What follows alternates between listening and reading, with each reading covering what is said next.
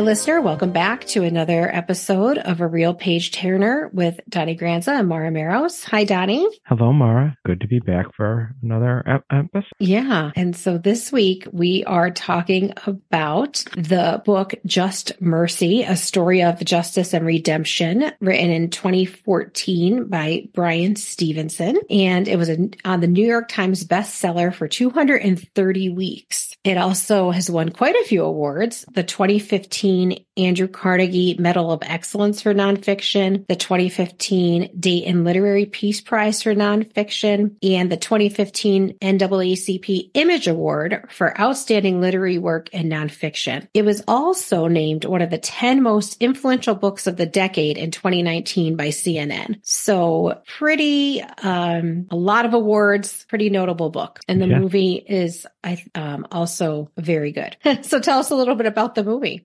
Yeah, so the book was adapted into a 2019 film, also called Just Mercy. It was directed by Destin Daniel Cretton, who also co-wrote the screenplay along with Andrew Lanham. The cast includes Michael B. Jordan as the aforementioned Bryan Stevenson. Jamie Foxx is in it. Tim Blake Nelson, Brie Larson, Rob Morgan, Rafe Spell is in it as well. So the film was a critical success with 85% Rotten Tomatoes. A bunch of the praise going to the cast, especially Jamie Foxx, who plays Walter Johnny D. McMillan there, and he was nominated for a Screen Actors Guild Award for Best Supporting Actor there. It wasn't a huge financial success. It pretty much doubled its $25 million budget, grossing $50.4 million at the box office. I've definitely seen this before. I watched it again this week, but it's definitely a movie that I watched probably within the last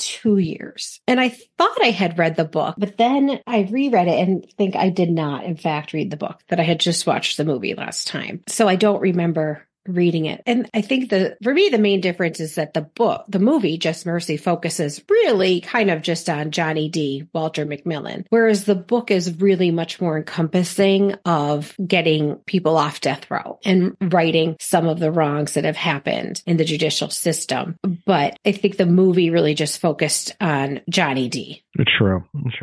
Like it did go into a couple of the other cases, maybe like the fellow prisoners who were in there with him on death row, and it was but I was surprised like how much more in depth the book was as far as the different cases go, because actually it was not like spoiling it too much. As I was reading the book, I just finished it earlier this morning. I finished reading it, and it was funny because I saw kind of this Johnny D's story wrap up, like that was done, and there were still like 50 more pages. And I was because I had just watched the film actually too, and I was kind of confused, like what are they doing now? And I saw how it went into several other cases there, but it was definitely an interesting choice to not to ignore the other cases, but to focus in on just the McMillan story out there. Yeah, and I think that one made sense because they knew he was innocent, and that kind of has a wrap up to it, right? Like, he's innocent, you find out he's innocent. And so not only is it an injustice, but he's been on death row. And, some of the other stories, some of the people did do what they were accused of. It was just how the justice system overstepped in ways, or the juries were, picked to not include African Americans. And so what I found really interesting in the book was learning more about Bryan Stevenson, because you learn a little bit about him in the movie. Like, he's committed to injustice, and that he went to Harvard, and that he and Brie Larson's character really kind of developed this equal justice initiative. But in the book, you really get more into how he got into it, because he is he is a lawyer, and he's a founder of the Equal Justice Initiative and a graduate of Harvard Law. And his undergrad was actually from Eastern University near Philadelphia. And I picked up on this and I had to go back and look at it because I don't know if you saw in the beginning of the movie when he's saying goodbye to his parents and they are concerned for his safety going to Atlanta because he was raised in Delaware, that he had a shirt on that said Eastern. And I thought, I wonder if he went to Eastern University. And the time that he went there, it was called Eastern College, but it is down near Philadelphia. He had a full scholarship there. And today he's a law professor at NYU and a social justice advocate. So I liked learning more about him and how he, all the things that he has done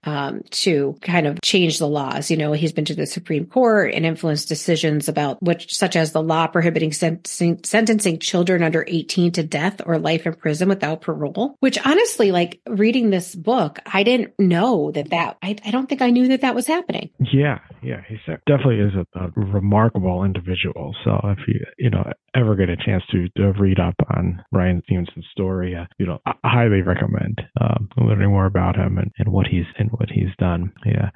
But I did like the book a lot, learning about the other people that he's defended and, the things that he's been able to get people off of death row or when he hasn't been able to, talking about them being executed, which is, really hard to hear. But it's just mind-boggling when you read this book that the people involved in Walter McMillian's case and the movie, when you see the movie and you read the postscripts in the movie that, that sheriff who lied and got people to lie never was held accountable. And that's kind of crazy to me that, you were able to manipulate people and threaten them to put someone away who was innocent. So I just found that, I guess, mind-boggling. And maybe people who are involved in this don't find that mind-boggling, but that was interesting to read. And I do mention that at the end of the book, at the end of the movie, I do believe that is a postscript that sheriff was able to maintain his job and be reelected. Yeah, very true. It's very interesting, like how everything plays out there. And I kind of thought, and it was interesting with the different stances that were took, because it's one thing with the Johnny D case that we knew he was innocent. So obviously, not only should he not be put to death, but he needs to get out of prison. He didn't do it, but really stood out like some moments where you mentioned about how other ones they did do the crimes that they did, and that looking into their cases and whether they deserved the death penalty or not. There was the one portrayed in the film was a really powerful scene with the prisoner he was older and he was denied a stay, and they showed him being led to the chambers, and that was definitely a really powerful scene, and he had expressed regret, and apparently he had built a bomb there that went off and killed people. And as you see him, he was crying and saying, "Oh, I wish I never did that. I don't know why I did that." And it could be a very tough thing to watch, and a lot of mixed emotions, because obviously many out there who, they did something terrible and and I think punishment for it. But and that character you definitely get to learn more about in the book and what led up to that bombing and why he did it. But also, I think his is a case that when you read it and you hear and you see it in the movie, nobody brought up his military service, that he had PTSD or mental health problems, and I think that was kind of the really talked about in the book was how people with mental disabilities were also just sentenced to life in prison, although maybe that's not where they belonged because their mental disability wasn't taken into account. So I think, you get a lot of that in the book, and that one character in the movie definitely is hard to watch because he's never, he's remorseful and that he had some problems. It doesn't change that he did it and somebody died, but there was, I think all of these cases you look at, there was extenuating circumstances they talked about. And, it's very sad in a lot of the cases. And Walter McMillian ended up, being released, and his life was never the same. And he died pretty young of dementia, which they said, could have been brought on by all his time on death row and the trauma that was associated with that. So, although he was released, he didn't have a, totally joyful life. He did a lot of public speaking, which you see at the end of the movie where he and Bryan Stevenson are at some events and he's doing public speaking. But I think that the movie really goes into it more on how he was able to go and tell his story and talk to students and make an impact. Yeah. Yes. Very, very true. Really, I really liked the book and the movie. And I think I almost feel like it's unfair to compare them, because I do think that the book was it went into so much more that a movie can't do. And to make a compelling story, they chose the character who really the book was mainly about, and just kind of gave us a closer look at that, taking one person's story to make an impact, and also highlight that there are innocent people on death row and that are being executed. I think statistic is, I forget, like 2% of people who are executed are innocent. Yeah. So I think that is, something that was highlighted. Mm-hmm.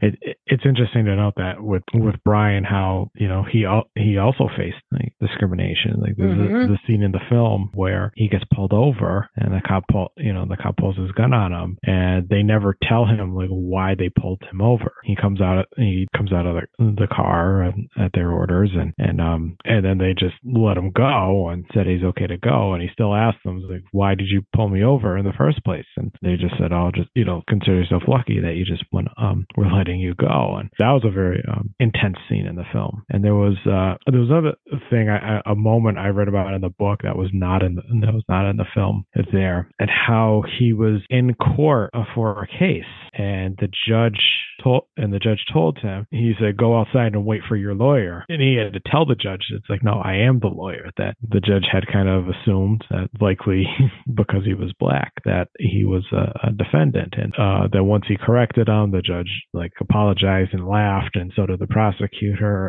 And he says, like, oh, Brian didn't really feel like laughing. He obviously, because he was just that must have been very, very tough to hear, to just be assumed like that. But he said he kind of like forced a laugh and didn't say anything because he didn't want to create a negative relationship with the judge, that could hinder his defendant. So he kind of just let it go. But it just that really stuck out. That really stuck out to me there. Yeah, it did too. And there was like one small character that I thought showed some growth, and then he expands upon it in the book, is the corrections officer at the prison who makes him strip search and is very rude to him. And then at the end, that officer doesn't say much in the movie, but you see his mannerisms change as he's leading that one gentleman to execution. Like he knows it's kind of the wrong thing to do, but he doesn't say anything. But in the book, his character he becomes much more friendly towards Brian. And after that initial kind of strip search and that attitude, we learn more about this gentleman, like what kind of car he's driving. It has all Confederate stickers on it. And,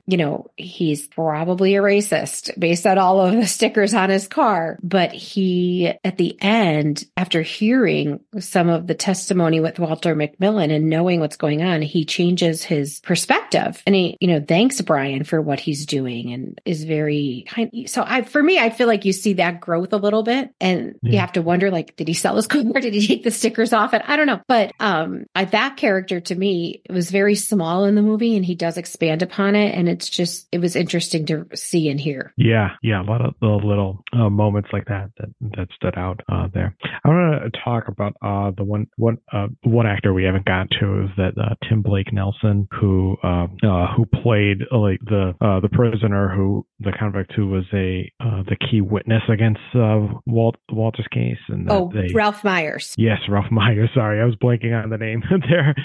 And how he was coerced and promised a deal in exchange for pretty much lying on the stand there. I thought he did a really good job. He's an actor that's not a household name, but I guarantee you've probably seen him in something.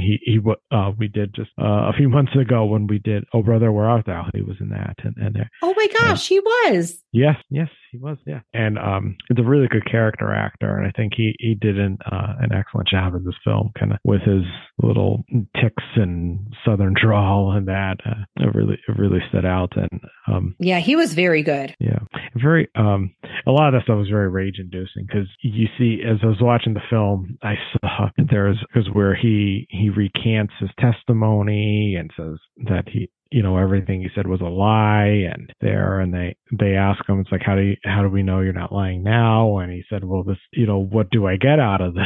This could potentially this could harm me by doing this. And there's no benefit at all to me. And then you see other testimony, like the one officer who said that he refused to say that like the body was moved there, and then he said a few weeks later he wanted fired and all this, shady stuff. And I'm watching it and I'm thinking, okay, this is it, and they're gonna overturn it or a new trial. And then you get to the judge's determination, and he says that he doesn't believe Ralph's recanting, and thinks that his original testimony was the truthful one, and orders that no new trial will be done. It's a very like rage-inducing moment. And it's a funny thing because I watched this film. I bought it and watched it on YouTube. Well, rented it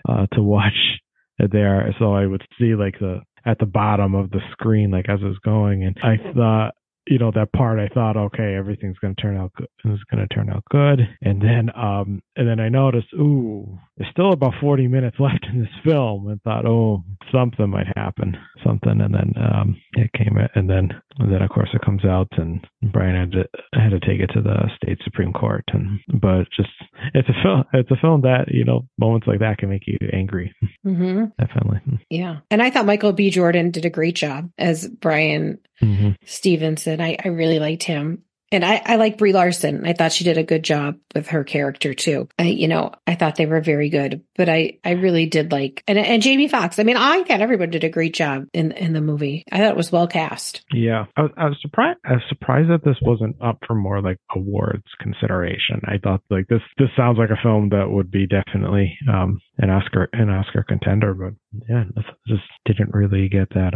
Didn't really get the notice at the time. Yeah, I don't know why either, because it was very well done, and I mean, it's a moving story, and a lot of times you'll see those stories that that are a little more serious get some of the nods. Yeah, but I did really enjoy it. I mean, and the book was very good. It's hard to say you enjoy it, but it's very educational. Like if you're wondering about the justice system and death penalty, it's a great book to read. And kind of some of the issues with it, but I did like both of them. Yeah, me too. One other thing that I noticed, and I didn't really realize this because I don't grow up in I lived in Pennsylvania all my life and never lived in the South at all. Is that I was reading and how like this film kind of paid attention to detail a little. Like there's a moment where Brian goes to meet with Ralph Myers for the first time, and Myers says to him, he's like, "Oh, you get me something from the vending machine," and he says, "How about a Coke?" Myers says to Stevenson, and then Brian says, "Okay, what do you want?" And he says like orange or something, or Sunkist or whatever. And when I watched that scene, I was kind of confused. Like, why did he ask him what did he want? He already told you he wanted a Coke. And then I was even more confused when he had given this different flavor. I was like, oh, this did he just change his mind right in that moment there? And then I was reading. I went on Reddit actually to look up the film and see like what people said about it. And then I guess down southern, like down there, it must be that Coke is just like an umbrella term for soda there, and that a lot of people like down south like appreciated that little attention to detail there. Yeah, okay. Yeah, I did pick up on that. Yeah.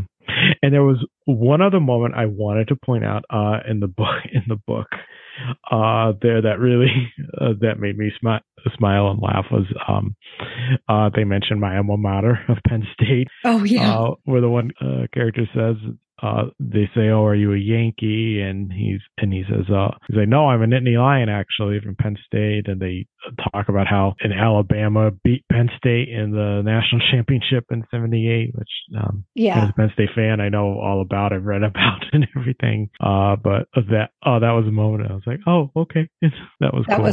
That was funny. I did pick up on that. Yeah, I took a picture of it with my phone. That is funny. Yeah. So anything else? No, I think, that covers it. Highly recommend the book and the film to anyone out there. Yeah. Yeah, it's very good. I'm really glad we did this one. And that I had an opportunity to read the book and learn about Bryan Stevenson, who's quite an individual. Agreed. Yes. It's remarkable. Great. Well, until next time, listener, keep reading and keep watching.